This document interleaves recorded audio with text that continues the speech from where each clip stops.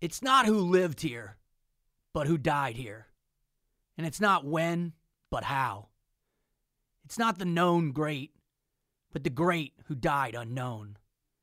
It's not the history of countries, but the lives of men.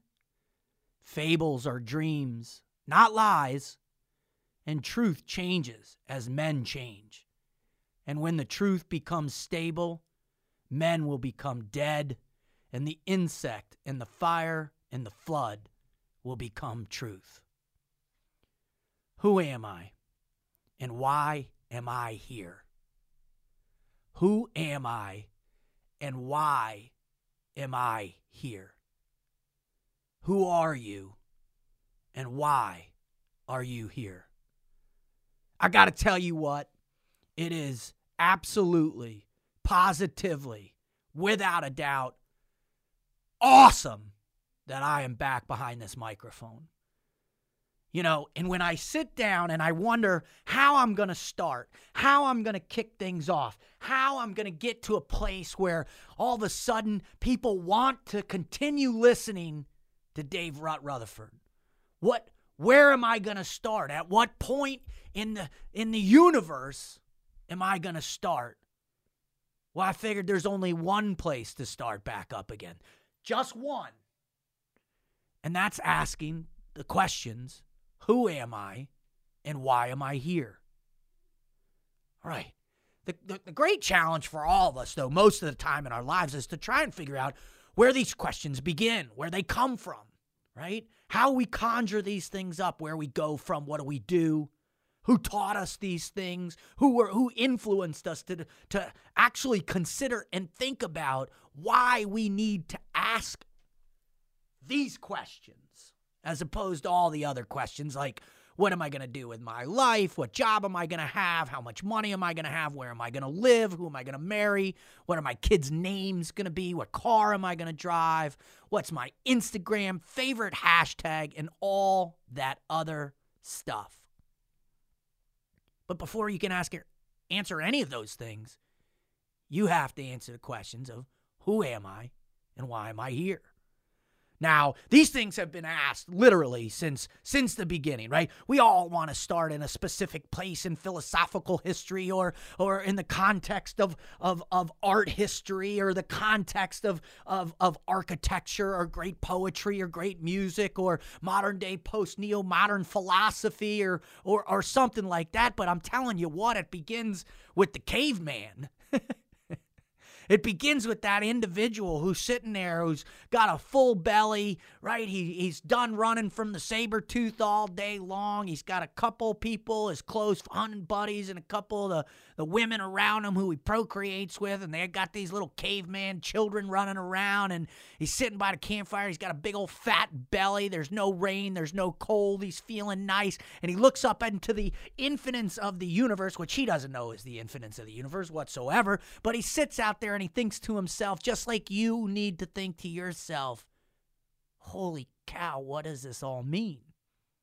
Now, most people would want to argue with me that, the Neanderthals, they don't have the developed prefrontal cortex, blah, blah, blah, blah. But what I'm telling you is that they thought about it. Trust me, they did. Of course they thought about it, because we all think about it, man. And we're not that far advanced than they are.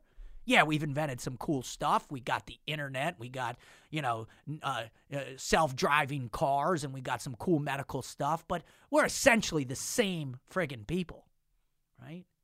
We're all in this for survival. We're all waking up every day trying to figure out how we're going to put food in our bellies, trying to figure out what we're doing, how we're going to get some clothing and some warmth and then make it to tomorrow. I will admit it's gotten a hell of a lot easier since then, but, that's when it started, man. When the grind of surviving took a momentary pause, right? When that pain, the suffering, the rumbling in your belly, the starvation, the pain in your feet and back and the scratches and the open wounds, when they all settled in and for a second you thought, you know what, I'm good. And it opened up the space for you to contemplate, or for them to contemplate, These very pivotal questions of who you are and why you're here. Now, I like to believe, because I'm an artist at hand, that these questions, they began with those people, right? They began with that one dude who was a lot slower out chasing the tires, or didn't quite collect as many berries. But I'll tell you what, when they stewed up that mushroom tea or they threw some of that THC on a fire, man, he's the one who got a whiff or took a drink or whatever and walked over to the walls and mashed up some flowers and started painting what he felt. And he started putting on those walls, he started putting up all kinds of things that had meaning, deeper meaning of survival, meaning of reflection and perception, man. Those first medicine men, those first elders, right?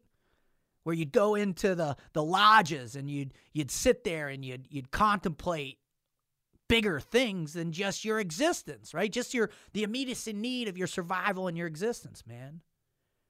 Now, that's a profound thing when you start thinking about, hey, this concept is not new by any measure, by any spectrum of any quantifiable thought process that we can imagine. Man, this has been going on for hundreds of thousands of years. Maybe not in as deep, as well-informed as it is now, but certainly the question was asked, why am I here? How did I get here? What am I supposed to do? And is this it? Is the maximum effort really just in line with me surviving and meeting a mate and procreating and producing a child, and then I die and that's it? That's the extent of it? Well, I'll tell you what, further on down the road, man, things changed dramatically, because at some point, well after we began to congregate in these societies around agriculture and cities evolved and all these different things, man, and you start having cats like Socrates and Plato, Aristotle, Sun Tzu, Immanuel Kant, Confucius, John Locke, Descartes, Machiavelli, Thomas Aquinas, Emerson, Nietzsche, Freud, Simone de Beauvoir. I didn't think I said that right, did I, sweetie? Simone de Beauvoir. Maybe? No. Camus, Kierkegaard. Hell, all of the people. And that's just the people who sat around thinking big. I'm talking also about the people who started building pyramids, man, and making all kinds of shapes that look like aliens, right? For future conspiracy theorists, right? How about the things when people start to paint paintings that really open up our perspective, like Van Gogh or Pollock or Pablo Picasso, or one of my favorites, Salvador Dali, right? And then all of a sudden, we start to figure out, hey, if we put these symbols and these things together, we can write stuff down. And then people begin to read and they begin to pontificate, because there's more time and luxury, because we got better at surviving. Communal surviving, by the way. The individual has always suffered. But as we began to work together in a greater pretense, a greater context, a greater effort to put forth for this survival, the essence of survival, the need, right? We got better at taking care of each other, and it created time and opportunity for us to be able to ask these questions. Well, I'm here to tell you that now, this time, this period, where we're at in human history, with the innate survival requirements at an all-time low, right? Because, man, Publix has an unending supply, right? There's gas stations on every corner. There's a bar on every street. There's enough information on Netflix. There's enough music on iTunes. Man, it's an endless supply of opportunity to contemplate. But are you doing it? Seriously. When is the last time, seriously, when is the last time you sat down in quiet space, away from your kids, away from your spouse, connected to nature in some capacity, and actually said, who am I and why am I here? Now, if you haven't done it ever or in a long time, then why not, right? Why not? Obviously, there's certain things that we have that spark that contemplation. We feel a change in our character. We feel a change in our essence when we're influenced by all these grand things in our lives. And I will admit that we are in the creation, the content creation of humanity right now. More information, more leisure, more ideas and thoughts and all this stuff are being contemplated and put forth in every possible way on the internet and books and videos and all that. But guess what? Again, it all roots back to those questions. Who am I and why am I here? Right? How am I going to make a contribution? Right? Now, many people want to say, all right, well, let's dig down to the root of what really changed us all, and that's religion, monotheistic religion, or polytheistic religion for that matter. Let's check out Buddha. Let's check out Moses. Man, we can go bold and go big as I do on a regular reoccurring basis and look to old Jesus for some answers and some guidance, really. Because when you begin to really think about, hey, man, answering these questions is not a solidarity, is not a singular process, right? It's not something that you do alone. Yes, there is the action with which you put forth. There's the action that you jump into life. There's the action of experience, right? There's putting yourself out there, experiencing new things, going to new places and seeing all this. But the real great testament of your growth is in the reflection of the people you surround yourself, or the reflection of the people who interact with you, as only they can give objective and even most of the time subjective opinions about your identity of who you are. Because many, many times we become contorted by the illusions of our own perceptions of ourselves because we haven't put boots on the ground. We haven't bled out, right? We haven't spilled our own blood of fear and truth and pain on the altar of the unknown as much as we should because we've gotten comfortable. And that's a problem, right? Because I'm telling you, man, there are answers out there. There's no doubt in my military mind. There's no doubt in my artistic mind. There's no doubt in my poet warrior mind. There is no doubt in my fatherly mind. There is no doubt in my mind as a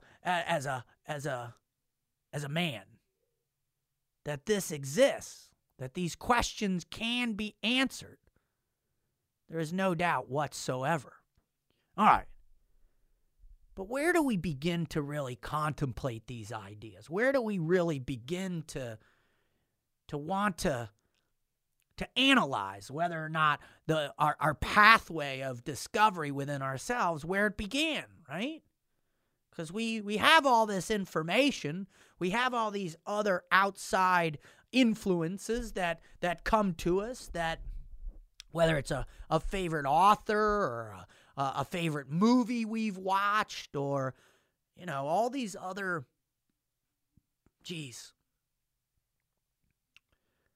external points of reference, right? But when did your internal points begin? Seriously, think about it right now. As you begin to think, who am I, right? Most psychologists will tell you, will pretty much say, hey, guess what? From ages of 2 to 12 is where you were established, right? What parents were you born of? Where are they from, right? Where did they come from? Where did they grow up? What were their influences? You know, my parents, Ann and Charlie, from Muskegon and Detroit, Michigan, man, the Midwest. You know, they come from relatively modest upbringing, especially my father. My mom come from a little bit more affluence. My grandfather was a man of the Depression who got a law degree and practiced law in a small town called Muskegon, right? So, and then they met at the University of Michigan in the mid-1960s, where things were changing, right? The peace of and relative symmetry brought on by our winning World War II created this really kind of harmonious space in suburbia America where we started to gain a foothold in what it was, right? And that influenced them. It influenced them and their culture. My mom athletically more profoundly, and my dad academically as a lawyer himself. My mom got her degree as a school teacher and went on to teach. But who are they? Certainly my older brother, 5 years older than me, now, playing this role. Along comes this infant child, right? What were his influences? What was he gravitating towards? The artistic nature of who he was as a child. And what was the time, man? I'm a child of the 70s, baby. Gotta love the 70s. My beautiful fiance, John, is shaking her head at me. She's a child of the 80s, which I am too as well, but a little bit more mature child of the 80s, right? But the 70s, man. Sesame Street, Electric Company, right?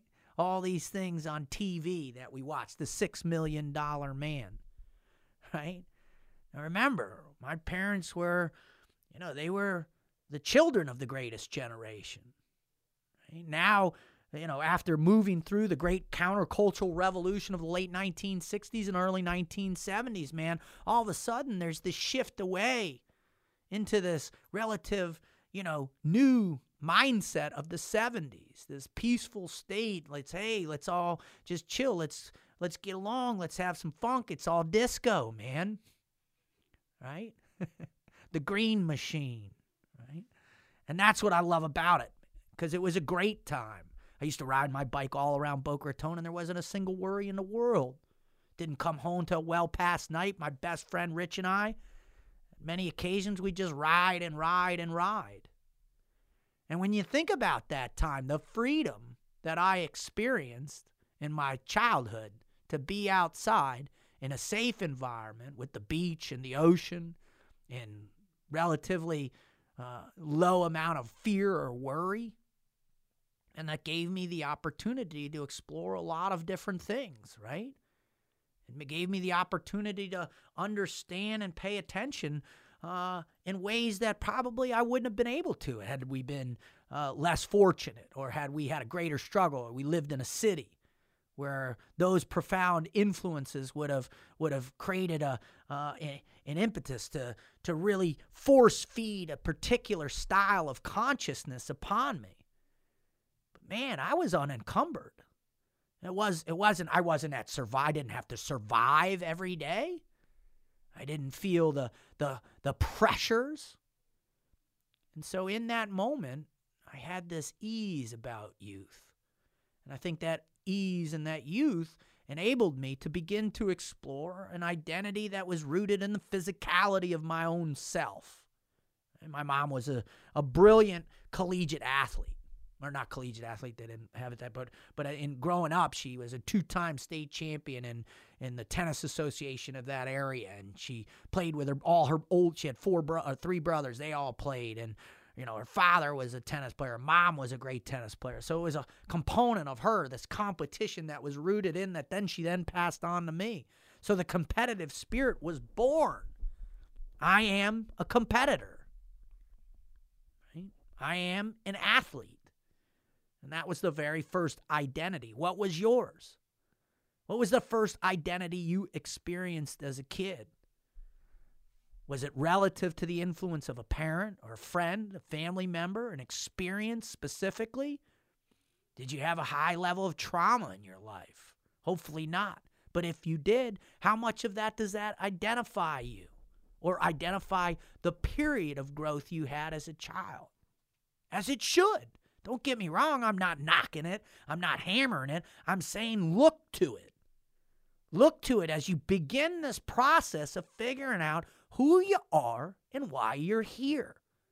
Look at all the details of everything you did as a child, all your memories, man.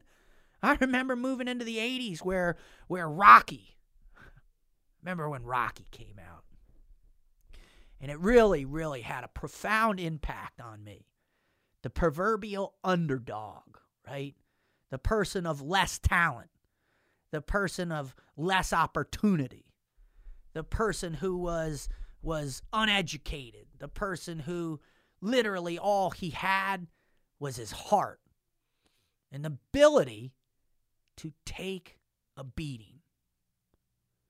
Right? A person that didn't allow the pain of his life to keep him down, but instead his ability to take the metaphorical and literal punch of life created the greatest probable opportunity he could have ever experienced. Now, I know this is just a movie, but when you talk and you read all the great stories, all the great interviews written by Sylvester Stallone of the time, man, it all talks about that. It talks about the importance of that process within us all. That identity that we hold true and dear that creates opportunity for who we are. Is that you? Are you the underdog? Are you the person that begins to think to themselves in a time and space? Bless you, sweetie. Bless you. Was that a cough or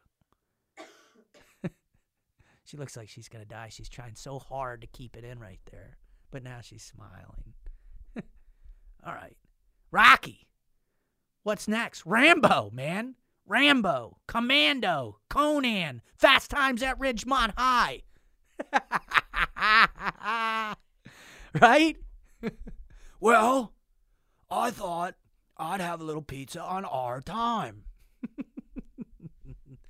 Conan the Destroyer, Conan the Barbarian. Two snakes coming together as one over the sun. Right? Imagine being a little boy of the 80s, right? Coming from a safe town of Boca Raton, Florida, and all of a sudden you're having these influences smack you square in the face, right? Caddyshack, Meatballs. You can't beat that. And so what happens? You know, you have these influences where you begin to see these changes in who you are, right? You see these things, man. In our day, man, it wasn't so much the influence of images per se, although I was incredibly fortunate because my parents all believed that art was a very important thing. My dad was an artist at heart behind his suit of law, right?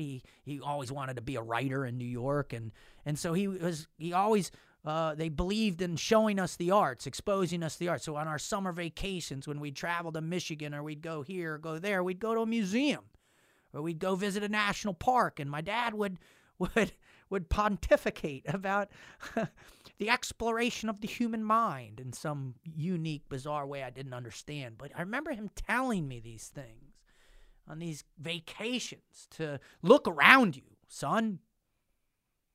Don't just drift by it, or don't just run past it. Look around you. Look at the details of these things. Look at the details. Why did that person paint this? Why did that person build that? Why did that person write this down? Why is that person wreaking havoc on humanity? These are the things that he would do, that he would ask. But, you know, all being told, man, it was athletics for me. That was where my focus was, man. And from the earliest memories, I had a ball in my hand, and for somehow that grounded me, right? The essence of what that ball meant for me, that if I could master a skill relative to that device, that ball, that sphere, right, that oblong sphere eventually, that football, that became the place where my identity began to take shape, right? Who am I? I'm a football player. Now, many people would say, listen, you know, at 8 years old, you don't have any clue. But I'm going to tell you that's inaccurate, man. By 10 years old, I knew what I wanted to do. I had a vision down the road for myself. I painted a picture that mimicked what I saw in Terry Bradshaw. I painted a picture that mimicked what I saw in Roger Staubach. I painted a picture that mimicked what I saw Kenny Stabler, the great left-handed giant of the era. Man, and as I would pick up that ball, and I'd put it in my hand, and I'd throw it, and I'd throw it, and I'd throw it, and I'd throw it. And each time I threw it, it began to reinforce the essence of who I believed I was, man. What did you do? Was it riding a skateboard for hours and hours in a half pipe? Perhaps it was theater or drama. Maybe it was soccer or baseball. Maybe it wasn't any of that. Maybe it was a game. Maybe it's Fortnite for you now. Maybe it's writing. Maybe it's Who knows? Maybe it's just hanging out with your friends or creating new images on Photoshop or creating stories and videos like my 4 daughters did just this past week. They made me this beautiful birthday video where they all got together and came up with an idea and made a video. Their first motion picture for me, which again helped to define my identity. Now, fortunately, the head injuries didn't play too big of a role then. The concussions. My mom used to say, get back in the game. But there was something else. There was something bigger in me, I think. A greater, deeper, more profound thing stirring.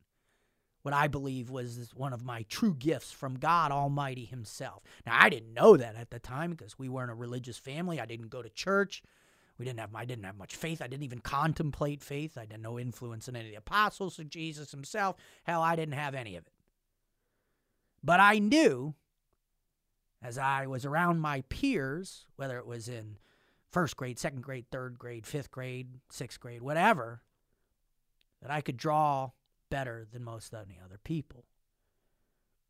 As my brother and I would sit down when I was a child, we would sit across from each other with these giant pads that would be bought. And I remember you had to go to an art store, a specific art store. There was no Michael's. There was no any of that stuff. So it was only like one teeny little art store every now and then. And so my mom would go and buy us these beautiful sketch pads. And they had this, I remember this purple thing on the front. And they had this drawing of the hand and a pencil in the hand. And it said sketch on it. And they were wider than usual. Right? They were like, I don't know, 17 by 10 or something like that. And my brother would sit across from me, and I'd sit on one side, and we'd flip it open, and we'd have all of our pencils and our crayons and our crayon, and he would draw his, and I would draw mine, and we'd go back and forth and back and forth. And every now and then he would switch the pad, and we would switch back and forth, and we would find the realities of all the things that we wanted to draw and experience and expose ourselves. And we would sit there and we would just draw for hours and hours and hours, man. And I remember when I started to move past that just drawing my little army men or drawing my crazy spacecraft or all these unique things that I would draw. My brother was this wonderful artist and drew all these animals and all these cool, he was big into the Chronicles of Narnia and The Hobbit and all those cool books and started to give me a whole different place. Now we'd start to go to these museums and I'd stand in front of a Renoir and I'd stand in front of a Van Gogh and I'd stand in front of a Picasso or a Pollock. I'd stand in front of a Da Vinci or a Michelangelo. And I remember thinking to myself for the first time ever, how did they do that? How do they think about those things? Because in my mind, I was contemplating how to throw a spiral. I was thinking about, how to... my first crush on a girl. I was thinking about, how not to get how for my acne to be better, right? As I moved into adolescence, and I began to recognize, man, it can't be easy to develop that kind of skill. It's hard. It's really, really hard to be good at drawing. It's really, really hard to be good at throwing a football. It's really, really hard to be above dirt. Man, and again, mind you, I lived in this beautiful, beautiful, isolated world, this protected world, man. And so as I contemplated identity, man, I started to really imagine, man, there's more things going on out here. And as the development of my logic, right, my reason, my forethought, all of a sudden I started to have these battle of ideas going on in my head. And I'll never forget where a big shift happened for me. A dramatic, huge shift. I used to do some child modeling and acting as a kid. Not real acting, but like commercials and stuff like that. And I remember I was down in Miami and we were at this shoot for Burdines, an old store that down here in South Florida. And we were at this Burdines shoot. And this guy, this photographer, he threw in this tape or this album. He had an album, right? An old vinyl album. And he put it on. And all of a sudden I heard... Bam, bam, bam, bam.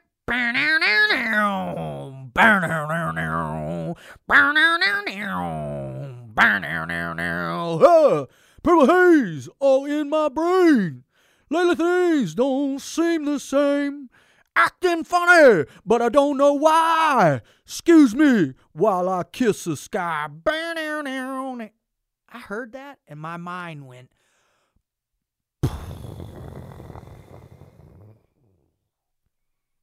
And I started to go, whoa, there's some stuff out there I don't know what's going on, man.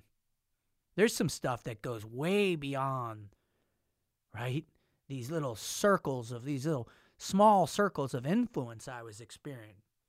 And before you know, after my parents went to bed, they were asleep, I'd sneak out and I'd turn on HBO.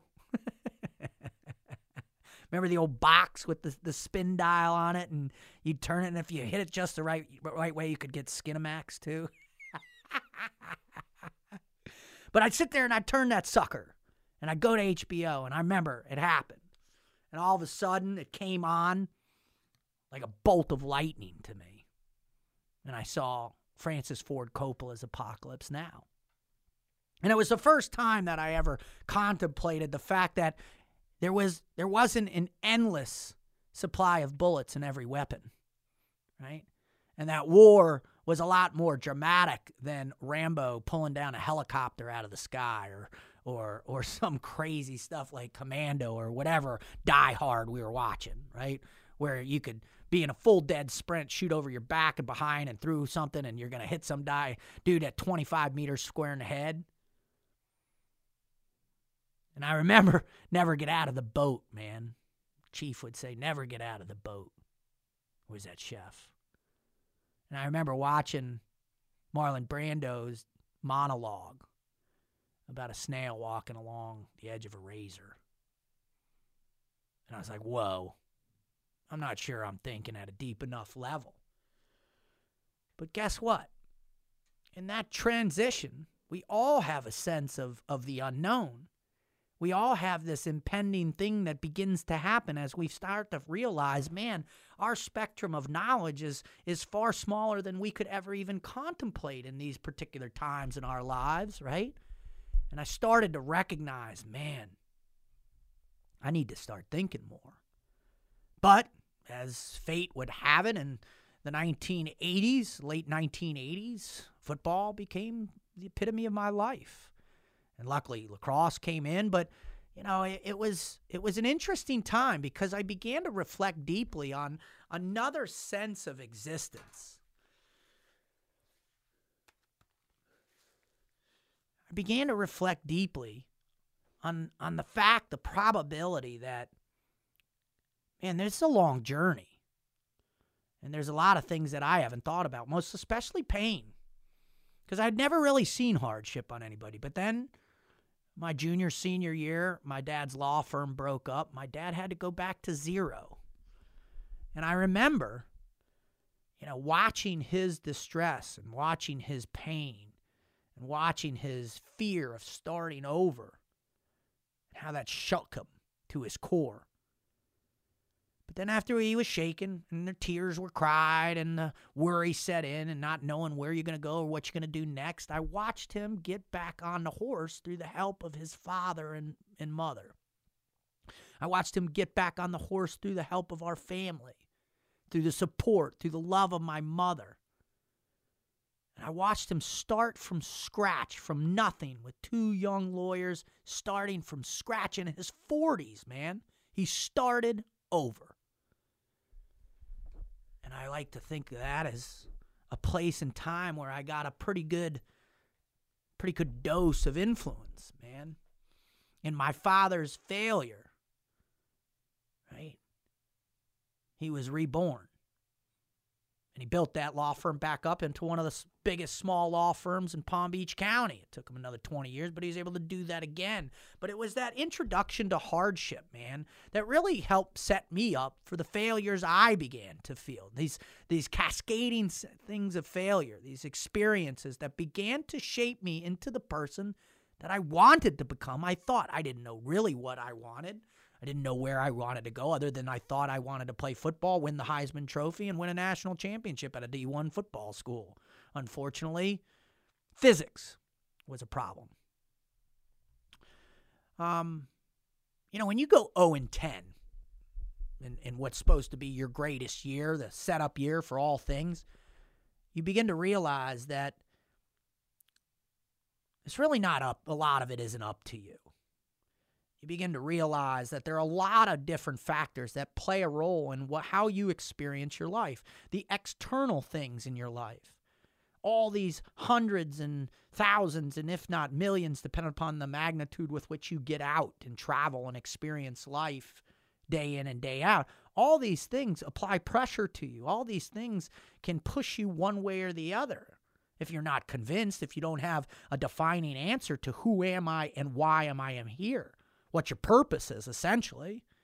Because that's what we need to find, is what our purpose is. And so this was the beginning for me, right? And, fortunately, I went 0-10 and decided that, we had to do a fifth year of high school, which I did. And I went up to Choate in Connecticut. Choate, where John F. Kennedy went, where some other people went.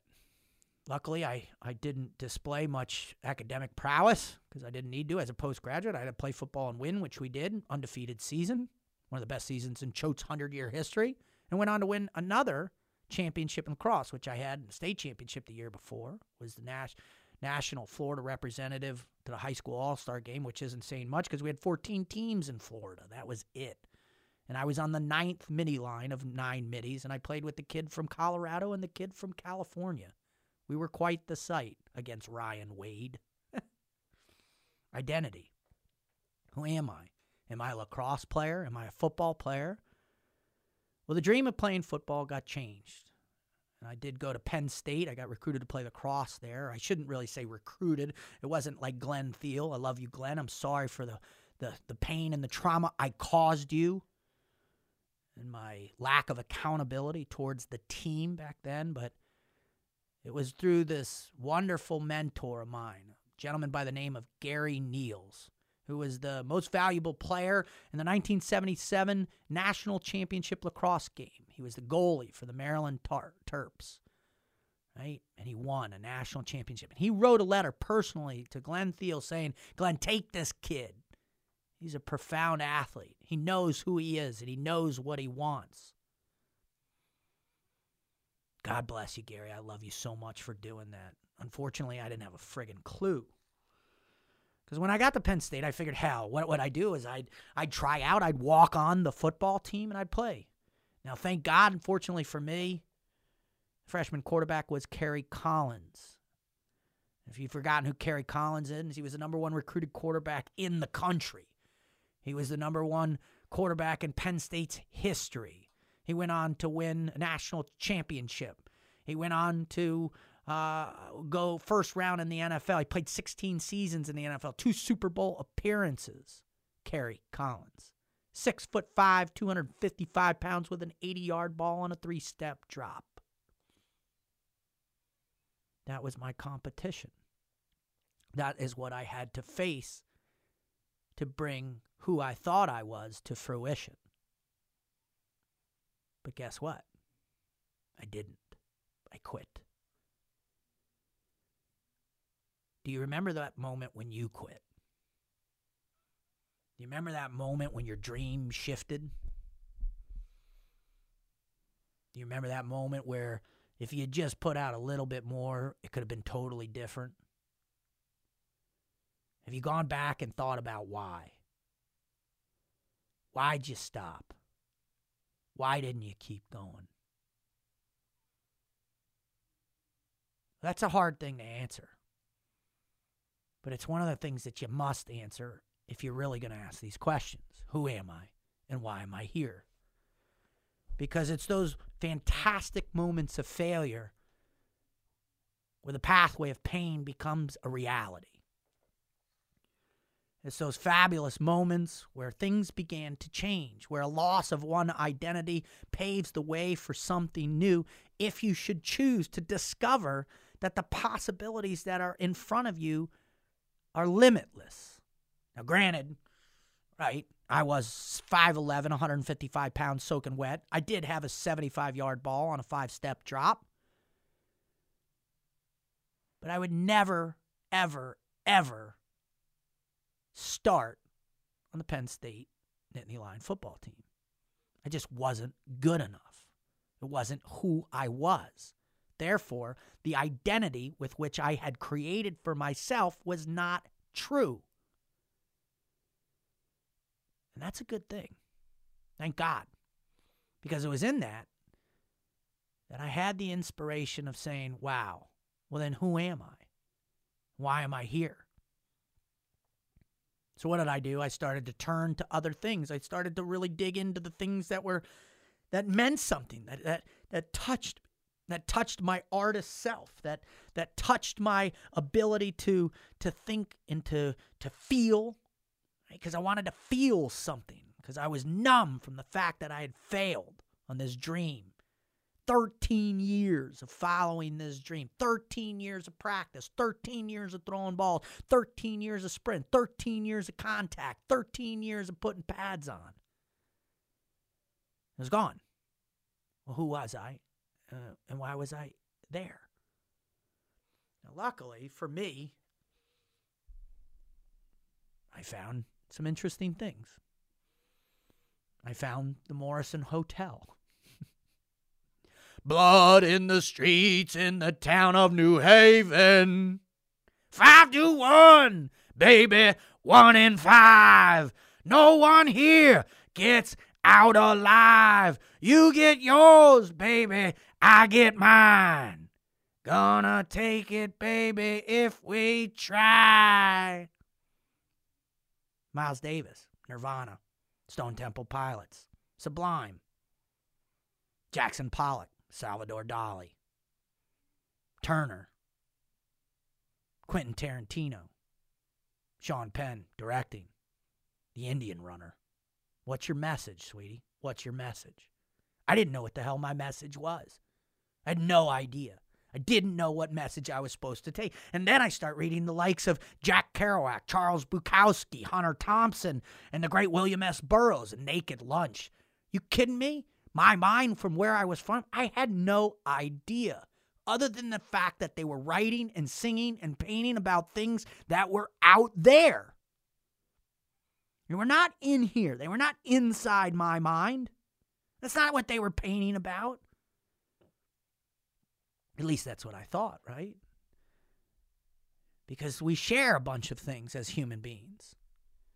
We share a bunch of things. And the number one thing that we all share is pain. And the number two thing we try and share is trying to figure out these questions. Who am I? Why am I here? What's my purpose? What am I supposed to do with this limited amount of existence I have on this glorious planet called Earth, right? And in that moment, I also began to recognize that these people that were influencing me, these people that I was going, there was this conflict that existed within them that I was feeling similar. This conflict of freedom versus conformity, right? Or is there freedom in conformity, somebody people might say, right? Or is it a lack of freedom to be a conformist? And now these questions started to develop. And every little spider web, every little tributary of thought I started to go as I tried every philosophy class, art history classes, sociology classes, psychology classes. And I started consuming this stuff. Apparently I didn't go much, as my grade point average will term, but I was consuming enough of this literature. I was going through 3-4 books a week on my own. I started to see these common attributes amongst these great thinkers, amongst these great seekers, these great people of who wanted to understand why they had to do art, why they had to write and paint and sing and all these things. And it was a result, I think, of fear of not doing it, fear of not understanding. Do you have that fear? Do you feel that right now in your life? Do you feel a moment every single day at some period of time that you're not doing the right thing? That you're not doing something that has value or worth to it? Are you struggling with who you are and what relevance you have around the world around you? And that's natural. We all have it. But to what degree? And to what degree is that going to inspire you to redefine yourself? Because it ain't easy. It's incredibly hard to begin to redefine yourself. But I hadn't even at that point, I hadn't even tried to see who I want to be ahead, much less in the grand scope of identity. What kind of man I should be, right? What is a man? I don't know. What's a man? To me, a man is a guy who gets up early in the morning, puts on a suit, goes into the office, spends from 7:30 till 7 at night, comes home, sits at the dinner table, goes to bed. That's a man to me, right? Or these other athletes that I knew and was friends with. Is that a man? Right?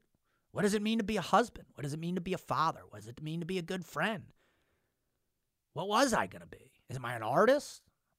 Am I passionate about life? Am I a journeyman? Man. The one thing I began to really hear in all these narratives is that great risk equals great reward. Now, sometimes those risks can be incredibly painful and bloody, if you will, literally and metaphorically. But I knew I didn't have the answers within myself. They weren't in here yet.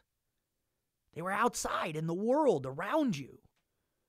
And they were pulsing in all these different people, and they were pulsing in all these different experiences, these cultures and subcultures being interwoven through the world natural order and imbalance and balance and twisted in the natural order of all things, which is chaos and disorder and the symmetry that we try and create and cultivate within all of that. That's where it is. And luckily, in April 1995, at a laundromat, I had my first real God touch. First time God tapped me on the shoulder and said, "Hey, idiot, it's time to change your life."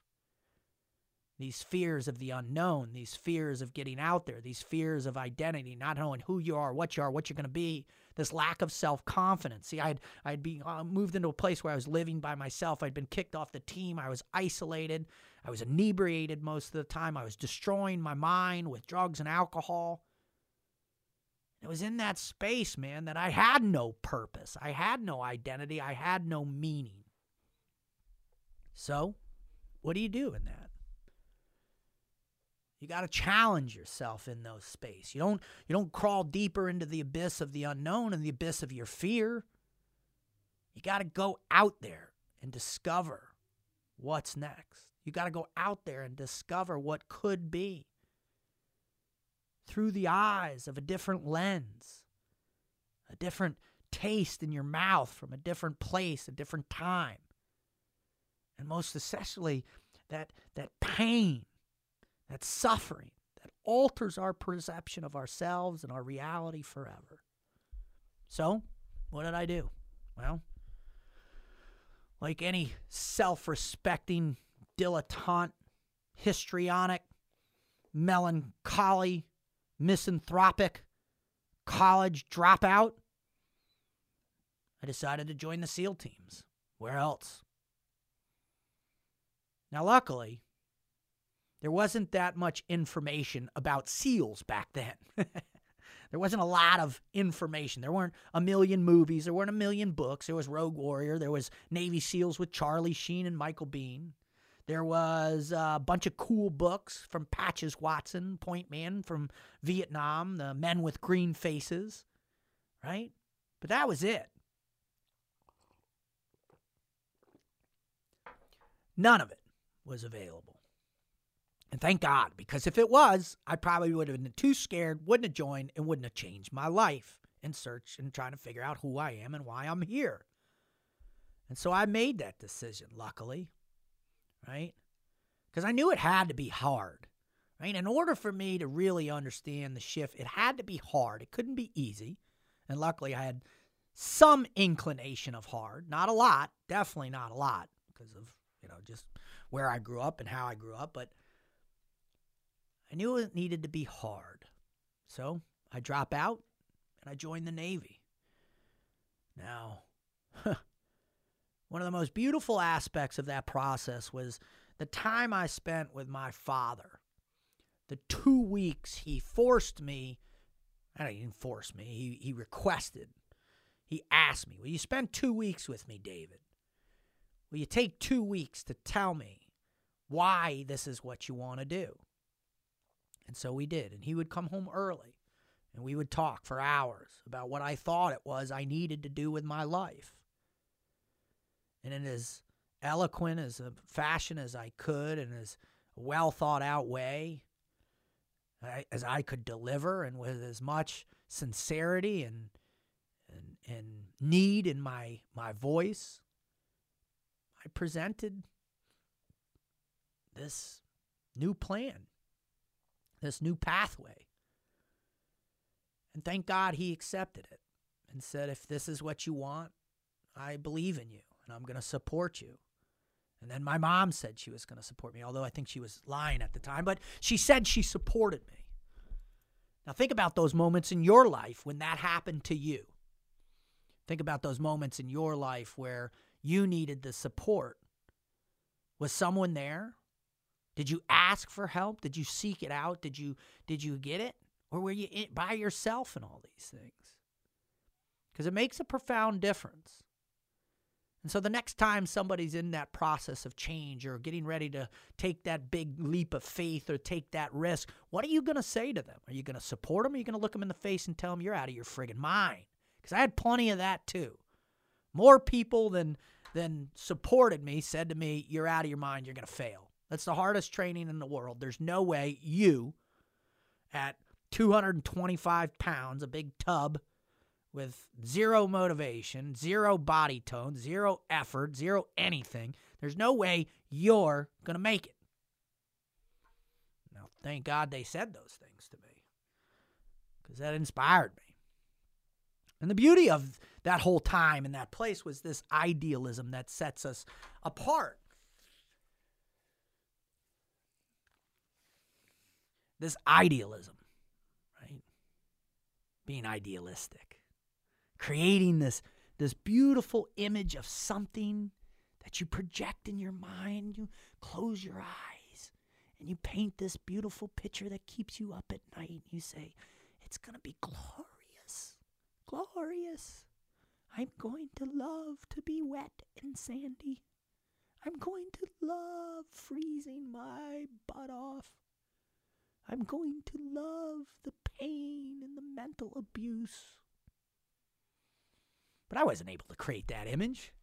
What I saw was some big jack chiseled mean son of a bitch who was going to sing UDT songs, right? Up from the sub, 50 feet below, scuba to the surface, now we're ready to go. K-bar grease gun by my side, these are the tools the commie dies by. Man, that was me. I watched Be Someone Special. I saw the videotape. It made a huge difference in my life. Well, it didn't take long as I landed in Buds in late November of 1995, to not only have that idealism slapped out of my mouth and out of my eyes and out of my soul, but also have the silver spoon and the construct of what I believed to be hard and all the things that I thought I was capable of, all the limitations or all the strength or the convictions or the dedication and commitment. I had it all yanked right out from underneath me. Thank God that's what they do. You know, you look at these pictures on this wall right here, right? And you look up here, and I look at these men, these incredible men, and I look up at the one up there in the corner of me, classed up with class, I think that was class 208. Right? And I started in 205, and I finished with 209. I'm not ashamed of that. I was a wuss. I was genetically inferior. I had two medical rollbacks and a performance roll. I wasn't as hard as I thought I was, but it was in those first weeks where failure, the pain, real pain. I mean, I'm talking real physical, mental, spiritual, emotional pain. The application of pain, because this was no joke. This was no game they were playing, right? This is not a game. You don't go through this training because you're going to go out there and be in the movies and be hoo-yah and be cool and have a cool haircut and tattoos and all that nonsense. This is not a game. This is real. This is the stuff where they are saying, all right, we're going to take you, we're going to deprogram you, we're going to break you down into nothingness, and then we're going to rebuild you to become a man of war. To become a man of war, to become somebody that has an insatiable appetite, a desire, a focus, a determination to go to war, to kill. Man. I don't know if that fits in line with my artist mind. Now, thank God, I figured I was going to outsmart the program. Aha. So I became a medic. I'm going to be a medic, because at least if I'm a medic, I'll know how to take life and give it back. I'll be able to maintain the empathetic state that exists deep within my artistic heart and mind. At least that's what I thought. But when you're getting pummeled for 5 straight days, 96 straight hours of getting your entire existence smashed into smithereens, into this immense puddle of spilt weakness, right? Something glorious happens. Something amazing happens. Because I remember on Friday afternoon when we were secured on that beach in front of the compound of Bud's, I looked to my left, and I looked to my right, and I looked ahead, and I looked around, and I was standing next to the likes of Rob and Jeff and all these incredible human beings who've gone on to do the most insane things that our nation asked them to do. They did it with a smile on their face at the highest possible level. Here I am standing next to these, shoulder to shoulder with these great men who were just like me, these kids, wide-eyed and bushy-tailed, trying to figure out who we were and why we were here.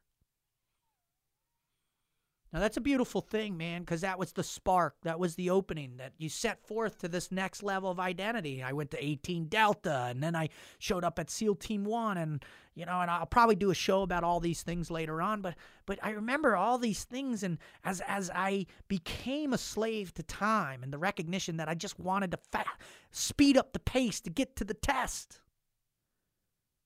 Right? I didn't want to have to go through all this other stuff. I didn't need it. I was already good enough. Right? Just get me to war. Get me to war. Mind you, nothing's going on at the time, so there was no rush to war, and there never is. One of the greatest statements ever taught in all of training, all special ops, and all warfare is don't run to your death. Well, again, as a dumb, ignorant, arrogant young kid, I always believed that I had to sprint to the end, sprint to the recognition of something that was I needed to do again and again, and more. Give me more. My impatience was ridiculous.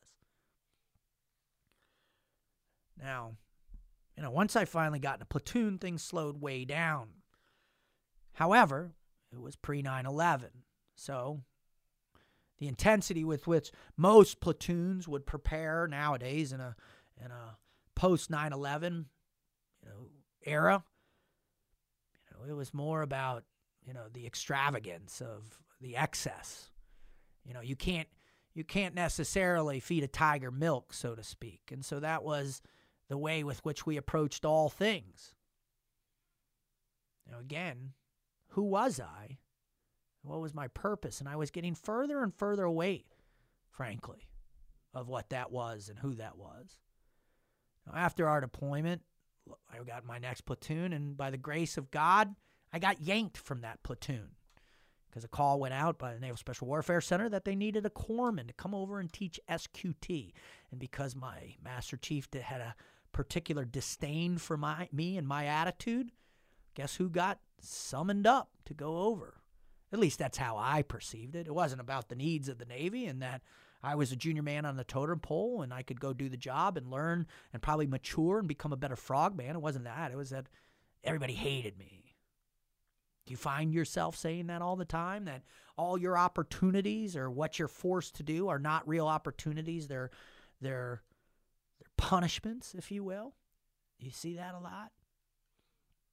Well, that experience was the greatest thing ever because it was one of the big times that I got to really face a profound fear of being judged. I was a one platoon wonder. I didn't know anything. So I went over there and I was surrounded by the titans of instruction and the teams at the time, some amazing human beings, really profound people, Matt and Chris, man, Dave, Carlos, Touche, Mike, and the most influential, Bruce Cunningham. And within a short period of time, these men had identified that I was a piece of shit. Thank God. And Bruce was going to pull my trident as a result because I'd show up late and smell like booze from the night before and wasn't focused on my job because I was so afraid that these kids were going to find out I didn't know anything at all, that I acted foolishly and selfishly, trying to cover up my insecurities, which is what we do when we don't know the answers of who I am and why I'm here. It's those insecurities that force us in our behavior to be in a particular way that doesn't help us. It doesn't make us better. And that's okay because that's just part of this process. It's a part of understanding. Luckily, these men discovered after I told them of my pathway to getting there, they recognized, listen, suck it up. It doesn't matter. Your job right now is to teach these young boys, or not too much young, I mean, they're just right after me in training, to teach these men, these just peer group of yours, to be the best possible SEALs they can be, to teach them everything you know about tactical combat casualty care, to teach them everything you know, but most importantly, to inspire them to be better. And Bruce helped me identify that one of these things that I was passionate about was motivating people. I love when I see other people get the fire in their gut lit. I love that. I have this innate gift for that. I have this knack to be able to help people to do that. I love to see other people smile. I love to see other people invigorated. I love to see other people suffer in the context of their improvement, man, through the positive application of pain. And that's what all these programs do. Whether it's Green Beret or Ranger School or any of these things, the CIA, you name it, it's all about applying the positive. It's all about applying the positive application of pain, positive pain, right? Through operant condition and all different types of other psychological ideas and concepts. Now, mind you, this concept is over 70 plus years old, man. The UDTs were doing this, or hell, the NCDUs were doing this for D-Day. So that was a part of the legacy that now I was beginning to understand was important for me. That I was connected to this power of imprinting. So what did I begin to do? I began to understand the magnitude of the human condition. And it took me back to those days where I was reading Descartes. Right? And I was trying to understand Camus or Nietzsche or Carl Jung. And I said, well, man, look at what I have here. It's the most impressionable human being there is on the planet who's willing to run into hell, to walk down, hell, to leap off the edge of Dante's Inferno for their brothers in arms, as I would for them, and to go to war. And for all of our wishes, we were granted that pain. Because 9/11 happened. And everything changed, as war does to a populace, to a culture, to the world, essentially. Just how? Look back at the last, 150 years, man. World War II, 75 million human beings. Stalin, 55 million. Mao Zedong, something around 50, 100, I don't even know, some ungodly amount. The killing fields. Vietnam. Modern wars, last 20 years. War changes everything. It changes a society. Most importantly, it changes an individual.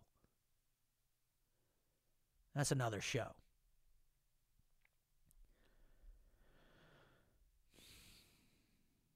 Here's the thing that happens, though.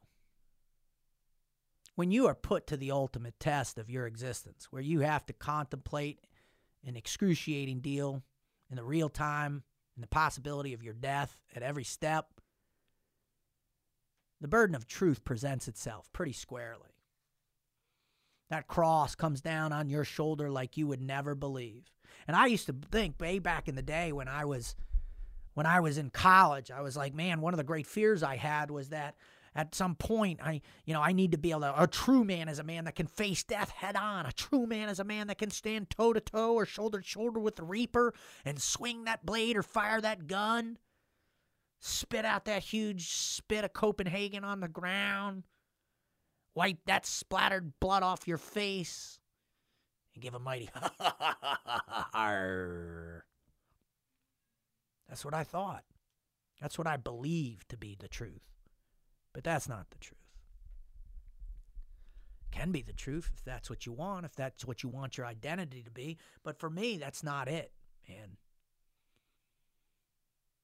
What I wanted was the discovery of who I was. And thank God in that deployment, I discovered that the one thing I didn't have, the one thing that I needed, the one thing that made all the difference in the world to me,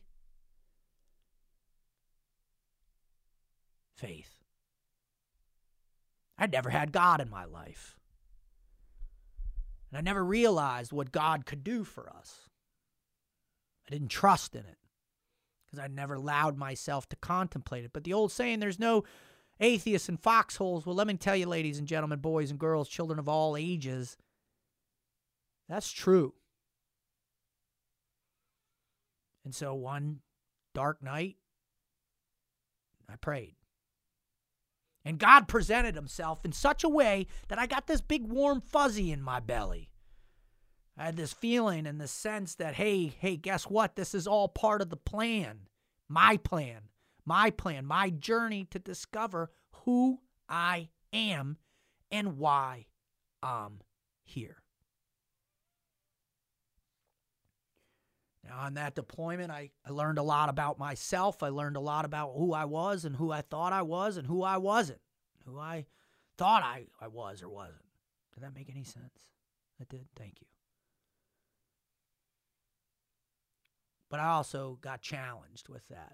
My brand new little 6-pound, 5-ounce baby Jesus in my head. I got challenged fast. And I began to say, well, if God's in my life, why would something bad happen to me and my friends? But it did. And that's another show, too. When I got back from that deployment, man, I was more messed up than ever before. I had no idea who I was, and I'm certain that you've experienced that, too.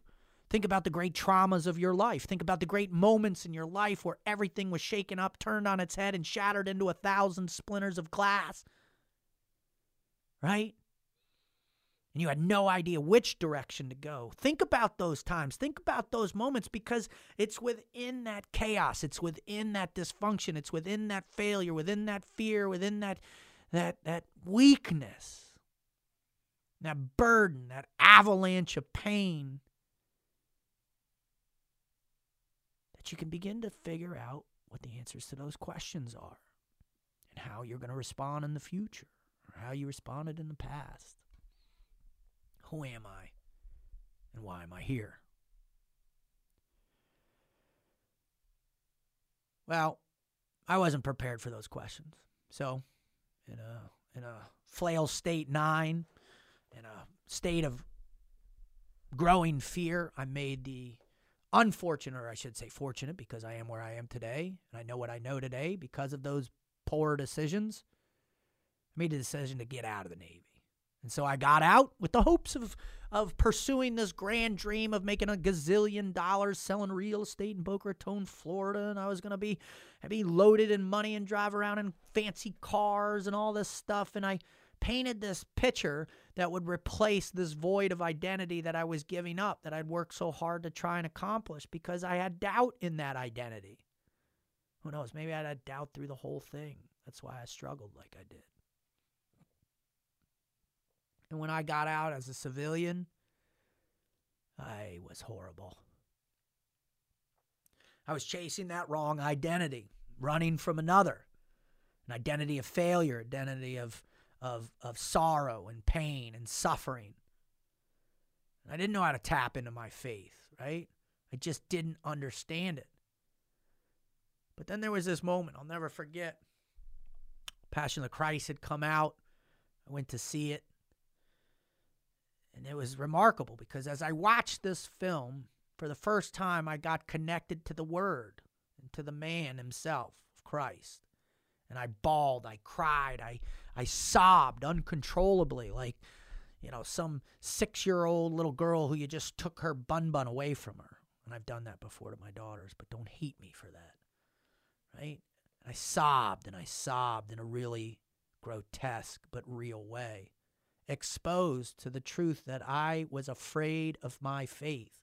I didn't know if I could live up to what I was witnessing as he was lashed, bled, bone exposed, carried his own cross, crucified, and then rose again. I didn't know if I had the strength to believe in an identity affiliated with the belief in God, and that God truly loved me. And all my dysfunction, and all my failure, and all my horrific casualty, right? All the different identities, from my youth to my adolescence to my college days to my times in the teens, my decadence, my moral ambiguity. There was no possible way in the world that Jesus would love me. And when I got home from that movie, I went back and I was still sobbing, and the person I was with at the time, I was like, "What is your problem? Suck it up. Stop crying. I don't understand." I just kept going. There was a knock at the door, and at the door was a UPS guy, and the UPS guy handed me this beautiful box. And on it was my name, and up in the corner it said JC. And an address. And I opened that. And inside of that box was a bottle of silver Patron and a plaque for my Afghanistan deployment. SEAL Team 1, DPV, Mobility Platoon. And then there was a note from JC.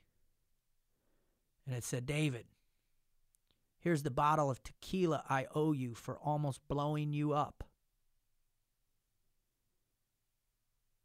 I hope you can forgive me. God bless you, JC."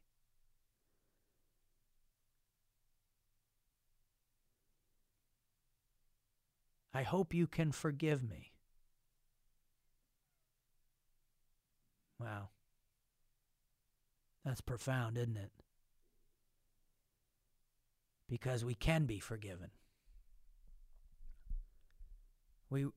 God knows the path we're on is painful. Christ knows we're not perfect. And so do the people who love you.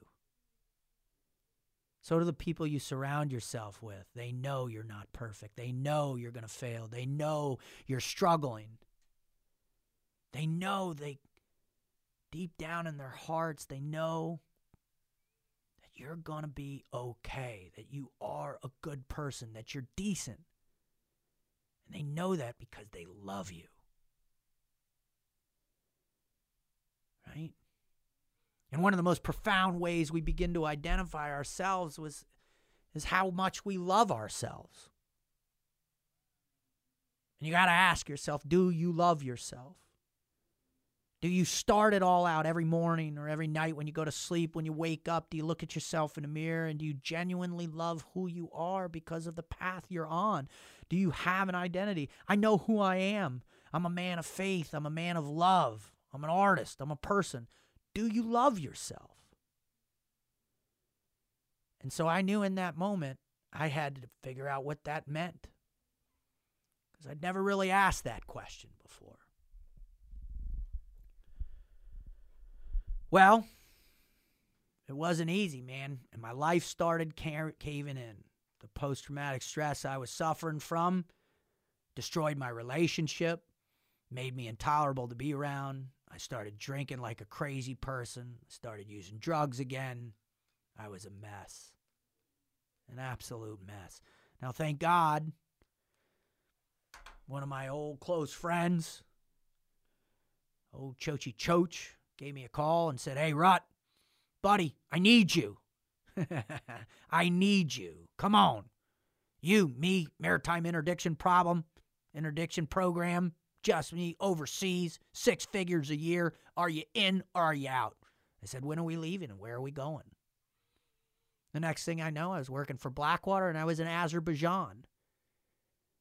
And thank God, because I was on the precipice of destruction, because I wasn't asking the right questions.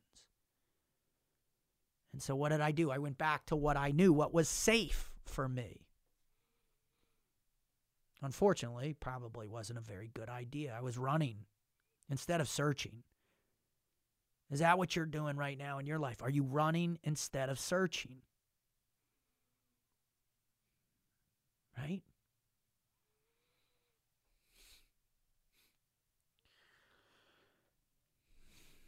Well, guess what? Thank God I did it.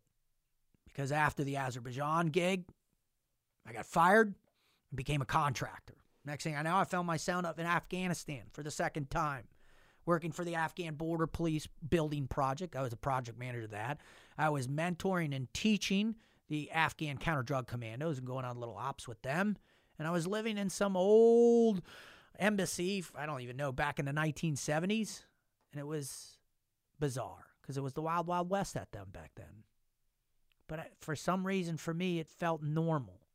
And all of my chaos and confusion as I would get drunk and run around and make our security guards do immediate action drills in the middle of the streets at 4 a.m. because I was hammered. Again, all trying to hide from asking and answering the real questions. But the deeper I went into that pain, the deeper I went into that suffering, the further I went to explore the outer regions, the outer limits, really out in the middle of nowhere. In fact, it was Mazar Shari when I had my second great God moment. Now, before I get into that, hold on a sec. Now, before I get into that, excuse me, little interruption right there. Before I get into that, I want to talk to you about something. I want to talk to you about Alpha Brain by Onnit. I got to tell you, I first met Aubrey and the team at Onnit a few years ago. My good friend Lex McMahon, who's going to be a guest on this show here soon, gave me this crazy kettlebell that looked like a monkey. And I thought, what a beautiful metaphor, right? Anytime you exercise, you have this metaphor of the monkey on your back and you're trying to get in shape and you're trying to, free yourself from the pain of insecurity, the way you look and all how you feel and all that stuff. So you PT and you work on yourself and you take these things. So I got invited. I posted these pictures on my Instagram feed. If you want to check that out, that's at Team Froglogic, right? In fact, all my stuff you can find out there at Team Froglogic. I'm on Instagram, Facebook, Twitter, Pinterest. Is that still a thing, sweetie? Is Pinterest still around? It is. Thumbs up, right? And you can go check out my website, please, which is teamfroglogic.com, where we got all kinds of cool things. We got cool gear for you, T-shirts, hats, all kinds of stuff. You can see what I do, why I do it, and how I do it. We're going to talk about that next show. And I went to this thing, and I got invited to this Onnit influencers thing, man, and I met the team over there. And I started to understand what they were doing because they're all, especially Aubrey, he's on this journey. He's searching for himself, which I really find fascinating because he's doing it in a way completely different than mine. There's some similarities, but completely different. He's on this different path, but he's really trying to figure this stuff out. Well, as you might guess, you get this care package for being a part of it. And one of the things I got was Alpha Brain, right? And Alpha Brain is this dietary supplement that helps with memory and focus. And I started taking it. And I took that thing, man, and I remember, man, I struggle a little bit. I'm not good in the mornings. I probably don't have the best diet. I certainly probably drink a little bit too much. But, at that time, and so, I started taking this stuff, and it helped. I started having greater alacrity in my thoughts, right? My neuroplasticity felt more sharp, more in tune. And so now as I've moved forward and cultivated a good, healthy friendship with Aubrey and the folks over at On It, I've been on Aubrey's podcast. I've been in Kyle's podcast, and they've been, Aubrey was on my former one with the Marcus and the Wizard at TNQ, which I will discuss in another episode for sure, so stand by. And I started getting more in touch with what they offer, and this Alpha Brain just kept coming back around. And so recently I was able to do another event with Aubrey. And I'll tell you what, Alpha Brain works, man. Every morning I wake up, right? First thing I do is I take my little gummy of CDB, and then I have my Alpha Brain, cup of water, right? Go out and have a cup of coffee. Man, I got to tell you what, it's awesome. It's a great start to my day. It works. It keeps me focused. It keeps me going. I don't wander as much. I'm able to maintain that stuff, and my brain feels sharp. And for a guy that's had 6 concussions in football and lacrosse, probably another 3 concussions with blast injuries, right? Who've been in several, not a truckload, but enough fights to take enough hits in the head to know that my noodle's been jarred around. I need everything I can get. But Alpha Brain is well done. It's a great product that'll have a big impact on your life. Right? So go over to On It, check it out, right? Tell them I sent you, right? And go get yourself some Alpha Brain for your memory and focus. Now, one of the great things about this, and there's, you go to the page there, and it has all this kind of great data about clinical studies, how it helped optimize your brain. All right, it's got all these nootropic concepts, right? This memory, brainwave optimization, brain focus for your theta beta ratios, right? It's got all these great, look at all these earth-grown nutrients, right? All these, this is legit stuff. This is not a bunch of dudes, stripped naked in some random warehouse, dumping a bunch of powder into these pills and selling it for an exorbitant amount of money. This stuff is tested, man. Aubrey and the scientists and doctors that he works with have spent a lot of time and money and effort creating something that works. And I stand behind it completely and fully, all right? So go to onit.com and check out Alpha Brain and get yours today. Now, the other thing I want to do is I want to tell you about Wise Foods, right? Wise Food Company, man. I've been working with these guys now for about a year, right? And trust me, I'm a person that believes in being prepared. There's no doubt in my military mind with what I've seen and what I've done that if you're not prepared, you are taking your life and your family's life, and literally rolling the dice. Now, what is Wise Food Company? Wise Food Company provides one of the great, long-lasting, freeze-dried foods that are on the market. These things certain packages last up to 25 years. Did you hear what I just said? 25 years. Now, it's all made in Salt Lake City. They have their own chefs that come in, great taste. I've been out to the manufacturing facility. I've been there. I've eaten probably, what, sweetie? We've eaten probably 10 of the meals now. All fantastic, 1,000 times better than any MRE you're going to eat, all right? They taste great, right? They've got long-term prepper storage in the buckets. They've got a 3-day emergency kit. They've got a 1-month kit, right? They've got outdoor camping, which I believe are the best, man. Every time I go out camping and go for hikings or do long humps, I'm telling you, this is the food I take. Now, when you think about long-term food storage, man, you make these nice purchases, right? You make the purchase, and then you have this peace of mind, right? Because you're prepared, you're ready. You're ready for the next hurricane, right? You're ready for the next flood. You're ready for the next wildfire. You're ready for the next earthquake, man. And you look at the way all these incidents are hitting us more profoundly day in, day out. If you believe in global warming, you believe in climate change, which I do, man, things are going to change. Things are going to shift. Are you prepared for that? Now, Wise Food Company is the company that will get it done, right? Just go over to the website, tell them I sent you, right? Right? And get your long-term, great-tasting, quality, emergency food storage today. That's Wise Food Company. I'm telling you, you won't be sorry, and you're going to have peace of mind because you're going to be ready and you're going to be wise.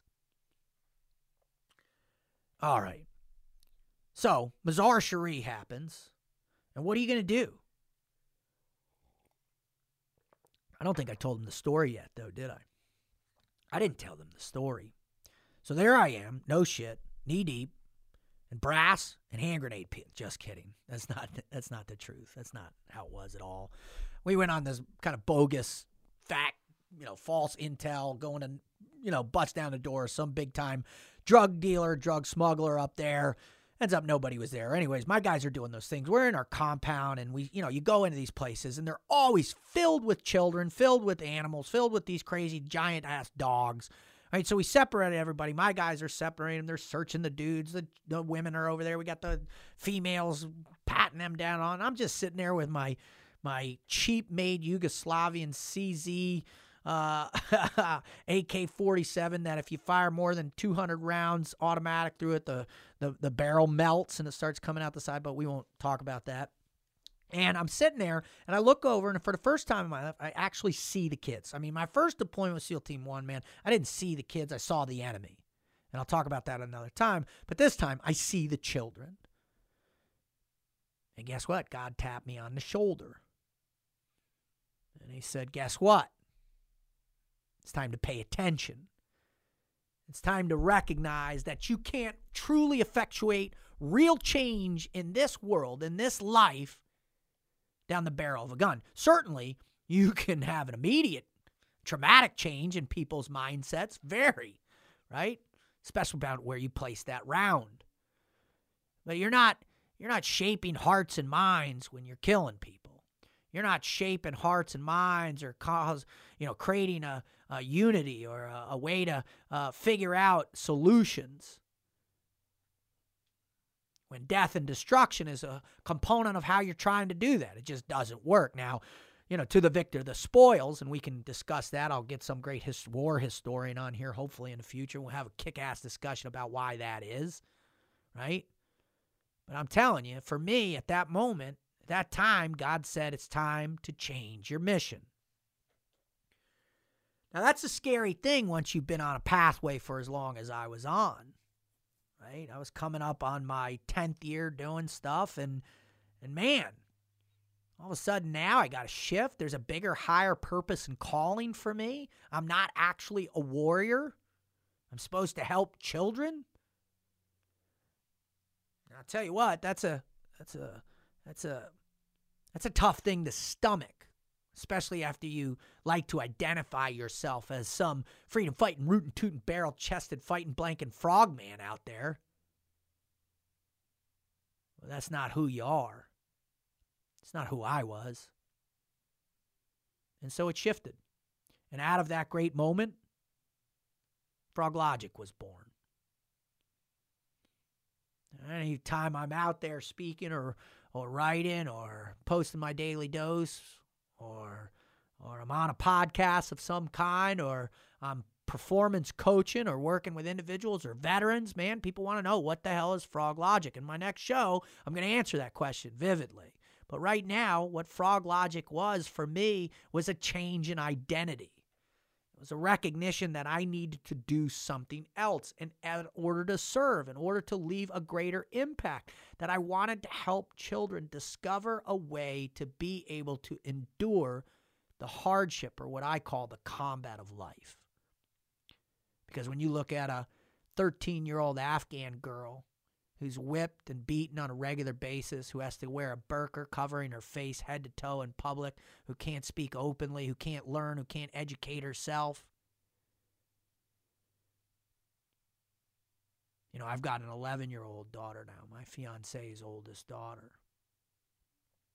And she's this glorious thing. And she's filled with the sunshine of God's grace. And I think to myself, my God, what if this beautiful creature, God's child, all of a sudden was to be whipped and oppressed and to be used as a tool for procreation only, to be treated subhuman. Man, it's our children. That's the greatest thing you could ever do with your life, is to try and make a difference for them. Now, luckily, after a lot of research and trying to identify where I should do it and what I should do and where I should work, I recognized that it wouldn't behoove me to go work with some nonprofits like Doctors Without Borders or USAID or anything. We just, special operations and nonprofits don't really see eye to eye, nor would I. And so as I came back off that deployment, I began to research child development and started to understand, read some books about child psychology and what was going on in America. And guess what? We were starting to face some substantial challenges. Childhood obesity was exploding, right? Teenage girl suicide was on the climb for the first time in 30 years. And I found these two smart cats from up in the Cambridge area who had coined a phrase called internet withdrawal syndrome, which essentially was saying that the future of our children are going to be dramatically affected by this thing called the internet and devices. Think to yourself right now, are you having trouble answering the question, who am I and why am I here? Because you are encompassed, encapsulated, manacled, shackled, transfixed to something that isn't you. Your identity is not who you follow. That's influence only. And most likely, what you're posting isn't truly who you are, unless you have the authenticity, the genuineness, to post how you feel, how you think, what means something to you in your lives, the good, the bad, the ugly, to say the truth of what you are. And so what I began to recognize is that our children needed help. And so I created Froglogic, right? Initially, it was Navy SEAL motivational training. And what I was planning on doing was to extrapolate all these amazing, beautiful things and pull them out of the SEAL doctrine, minus the guns, the bombs, the bullets, the social dysfunction, the poor relationships, the alcoholism, the post-traumatic stress. And I didn't think it through that clearly at that time, did I? But I knew there was something in there, something really beautiful that we had generated over all this time of going to war. And the resilience and the empathy that exists and the commitment towards one another, that team life, that team culture. Many people say you can't find it any other place than the military, and I disagree. There's been many instances of this beautiful existence, many instances all around. Hell, guess what? There's an existence right now in your own life, in your family, with your children, with the people that you love most. That is your team life. How do you define yourself within them, within that sphere? And so what I did is I said, I'm going to pull out all these great things that I believe, right? And I started Froglogic. I wrote a kid's book. I started a program. I did a few programs. I remember my first program with these kids from this place called The Haven, which is a foster care home for boys. And I took 6 boys and I put them through a month training program. Now, back then, the training program was, as you might say, a little bit harsh. I was a SEAL instructor, and so some of the things I was teaching wasn't appropriate. Right? Some of the things I was teaching weren't lessons that these kids were able to comprehend. They needed a greater deal of love and empathy and caring and belief and faith in them. Not judgment, not intolerance, not discipline. Although we all need those things to discover who we are and why we're here. But the greatest thing we need is love. That's the greatest thing we need for sure. All right. So I start this thing. I write a book. We get it going. And within a couple years, I speak to almost 7,000 kids in North America. I start speaking. A couple corporate events start having, man. And I'm cooking with gas. And then the economic collapse happens. Now, thank God. Now, by that time, I was on the precipice of getting married, and the economic collapse happened. So what happened? The pain, the recognition that no school could pay for me to come and speak. No parent had extra money for me to teach their kids anything. I didn't want to go destitute. I had a mortgage to pay, rent to pay. I had car payments, insurance, all this shit. What was I going to do? Well, my identity propelled me back into the game. And through a good friend of mine, I was able to go back to work. This time I went to work for the CIA, the Central Intelligence Agency, teaching case officers how to integrate and survive with special operations units. Now, you can imagine when I first showed up, it was a clown show on my part, not theirs. But my perspective was that these individuals didn't know anything about survival. They didn't know how to kill. They didn't know how to be tactical. They didn't know how to be hard as nails. Well, thank God they don't, because that's not their job or their mission. And through the very grace of a good friend of mine, Tonto, Mr. Chris Pronto, thank you, brother. I love you. He told me I needed to change my ways. And I began to approach this differently. And instead of trying to impose my will upon these very brilliant people doing a very different job of collecting information to transform it into intelligence on the greater geostrategic nature of our existence in the world, I began asking questions. Why? What do you do? Why? How do you get information from a person? How do you begin to break a person apart? Not, I guess, literally and metaphorically. Some of them were on the rendition program that I got to meet, but most of them were regular case officers interviewing people, bad people in bad places. And they began to give me some insight about how the human condition works, what the drivers are behind it, what our triggers, what our real motivational triggers are, why we do the things we do, right? How we define ourselves, how we find meaning in our causes, or in our destruction, our identities as killers, as terrorists, as financiers. But what they all said at the very root of all human beings, these core questions of why we do things, what we're searching for, what we want and what we need. Now, thank God they were able to recognize my genuine intrigue. And so I began to ask again, how do I learn what you know? What do I know? How do I change my perspective? The world is much more complex than I thought I was, right? Even more so. And so instead of teaching, I became a student myself. Now, thank God these people were as gracious. Now, after 2 years, I began to feel that call, that identity that wasn't fulfilled before. Who am I? Why am I here? And so I went back overseas. And now at this point, I was married for a couple years. I hadn't been around. I had my first daughter. And I was deploying overseas to war zones, close protection, high threat protection specialist. And guess what? I got further and further away from who I am. I thought by reliving something from the past, I could discover something about the future. But that's not the way this works.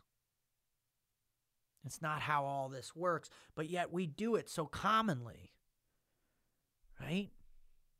And why?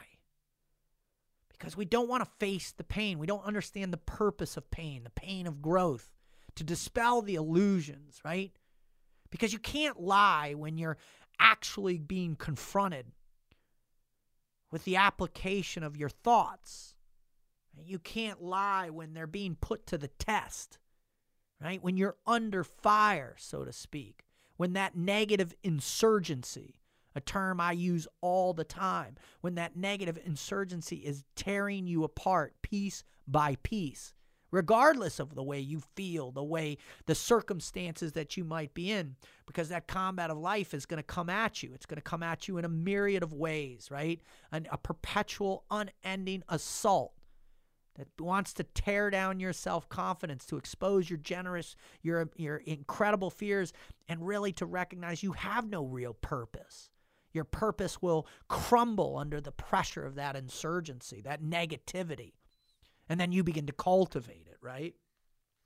Well, I believe that these deployments were going to repair something that was broken from leaving the teams prior to Iraq getting hot, prior to really the extreme nature, the Battle of Ramadi, right? The Battle of Deraou. All these incredible things that my brothers and teammates went out and did over the course of the last 20 years, 18 years, 19 years. Right? That I was going to repair something broken. But guess what? I didn't find. Right? It wasn't there. But what it did do is it led me to something profound. Right before my second deployment, before my daughter had been born, I decided to get baptized, to be reborn, in the hopes that somehow, in some way, that if I were to die, my soul would be cleansed. At least that's what I thought, man. Again, the idealism of not knowing. Right? What you don't know, you cultivate a perception of a reality that you want to be true, but it's just not the case because you haven't experienced the pain. You haven't put the cross on your shoulder yet. You haven't bear that burden of suffering, right? That it lets you evolve into something different. Right? Well, guess what? It's time to stop searching in the wrong places for all of us. Because there comes a time when you recognize you're not finding something you need to find. You're not discovering the answers to those questions. Who I am, why am I here?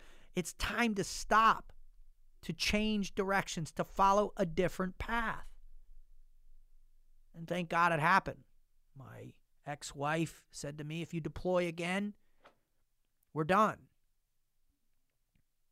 I probably should have deployed anyways. We were done anyways. But I stopped to be more at home and to change and to go all in this time in Froglogic, in my speaking, in my writing, my podcasting, my coaching, to regenerate a new identity in this very thing that makes me feel good when I do it, right? This thing that makes me feel a sense of servitude on a higher level, to inspire others, to teach people where the triggers within themselves lie and how to pull those triggers with conviction again and again and again and again and again and again and again. Now, our identities are constantly evolving. They're constantly growing. If you're searching for it, if you're looking for it, if you want to. Now, thank God for me, over a few years, I began to get comfortable with my new thoughts, my new ideas, these concepts, these Froglogic concepts that we essentially need to learn how to embrace our fear as the most destructive form of all things in our lives. We know so little about it. Trust me, think to yourself right now. What are you truly afraid of? Do you understand the totality of all your fears, where they come from, why they happen, the pre-crisis indicators, what lead them into, how you deal with them? Do you understand all that? You don't, because you haven't assessed those things, but it's critical. And once you're able to do that, you can enhance and embrace a fear to where you can start going to the next level of your existence. The other one is your confidence. Our confidence takes a beating every day. That insurgency likes to drop kick you right in the head every day. Do you have a pathway to rebuild that confidence all the time? Do you have the team around you, the support mechanism, the team life to support that embracing fear, that confidence, that forging self-confidence? And do you have the right team? Honest to God. Do you have the right team in your life? Because when you recognize you don't, man, holy cow, that can be devastating. Because even though I had found a real purpose, a real genuine sense of self, a real identity, if you will, my team was wrong. And I had really amassed quite a reputation. I was doing 50, 60 events a year. I was working with veterans charities. I had started a podcast called Navy SEAL Radio back before podcasts had even started. I was average 25,000 downloads, every time I got on. Hell, my fourth show, I had 100,000 downloads back in the day, right? And I thought I was good to go. But the core root of my identity, at least of what I thought I was preaching about, which was the importance of love and what love meant and how we accessed it, how we utilized it, how we cultivated it. Hell, I'm staring at a little note on my whiteboard right now. It says, "Hi, David, I love you. Keep up the good work." And that's from one of our daughters, The Seed. And I see that, and it exists in her every day. It's a part of who she is. It's the core of her identity. And I thought I got that, but I didn't. And I went through a divorce. And in the midst of that divorce, one of the most painful experiences of my life, my concept, my definition, my identity of love was shattered into a million splinters of glass.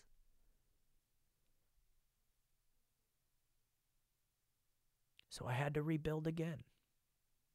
I had to figure out how to put the pieces back together to create a new definition that fit a new identity, a new purpose, a new meaning.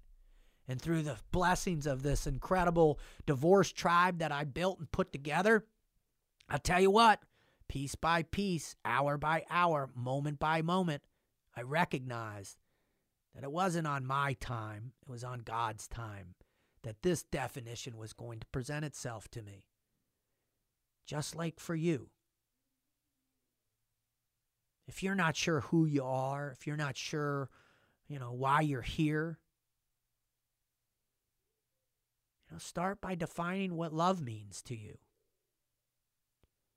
Start by defining the people in your life that make you feel loved. Ask them, how do you define love and why do you love me? Right? Open yourself up. Don't worry about the other stuff. People will forgive you. People will not judge you for these questions. And that was a hard part. That was part of my piecing the pieces back together. Did that make sense? Did that make much sense? By me putting the pieces back together, right? That I had to recognize what was the definition of forgiveness. What was the definition of judgment? What were the definitions of my morality? What did I believe in? What was my value system? Who am I and why am I here?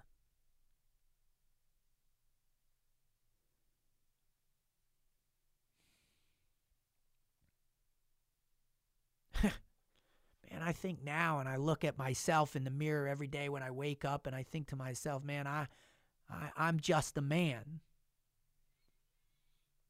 I'm no different than any other man out there. Not much different than any other human being out there, other than the fact that I really want to answer these questions. I really want to understand the power of love. I want to understand the power of love for my fiancée. I want to be a better man for her. I want to learn how to think differently and talk differently. I want to coexist in a way with her that builds her up, props her up, serves her in her journey and her quest to answer that question, who am I and why am I here? So we can do this together. To find reassurance and forgiveness and happiness and joy in our pain and our suffering that we share with the burden with each other, in particular with our 4 daughters.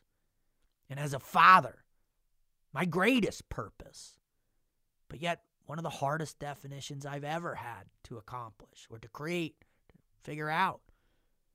as it happens every day as they get older in their journey, in their search, and me saying to them, who are you? Why are you here? What do you want to be? Because you can be anything you want. You can experience all this, but you have to be willing to experience the pain. You have to be willing to suffer a bit. You have to be willing to expose yourself, to be authentic, to follow your dreams, to be passionate, to work hard, to be a part of a great team, to fail, and to perpetually ask yourself the question, who am I? And why am I here?